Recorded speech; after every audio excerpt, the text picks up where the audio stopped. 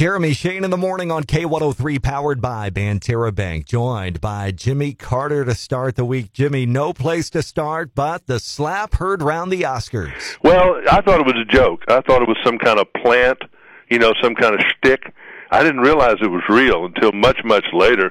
It was real if you were watching, and if you'd see the highlights of it, Chris Rock had done a joke about Will Smith's wife who has some autoimmune condition, but she's bald. And she was wearing this big monster-looking clothes, some green thing. Anyway, he did a joke.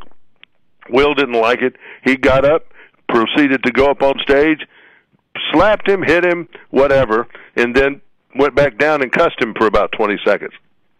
And America saw the slap, or hit, but didn't hear the cussing. Right. They'd killed the audio. But around the world they did. And he said, don't have my wife's name ever come out of your mouth. I think that was what the gist of what that was, but a little more forceful. Jessica Chastain won Best Actress. She's currently playing Tammy Wynette. Not Tammy. She won for Tammy Faye. Right. But she's playing Tammy Wynette right now in Wilmington. And I guess she's going to be back to work this week after Oscar. And Reba was just classy and great singing. Her song didn't win. Billie Eilish's song won. But both of those two, actually, were very good last night. Jeff Carson died.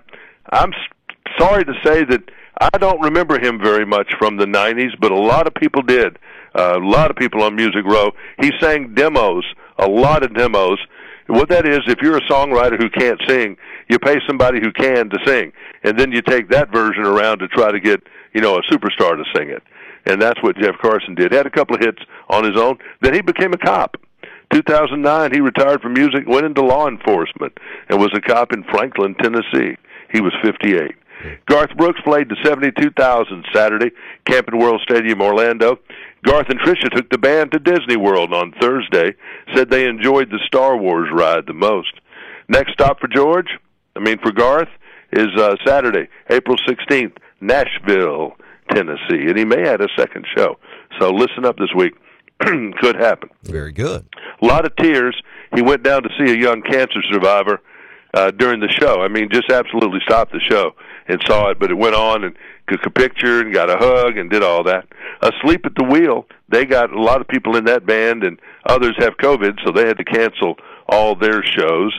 And then Cody Johnson earned his first multi-week #1, Till You Can't, second week at the top of the charts. And if you see Reba today, tell her she did a good job.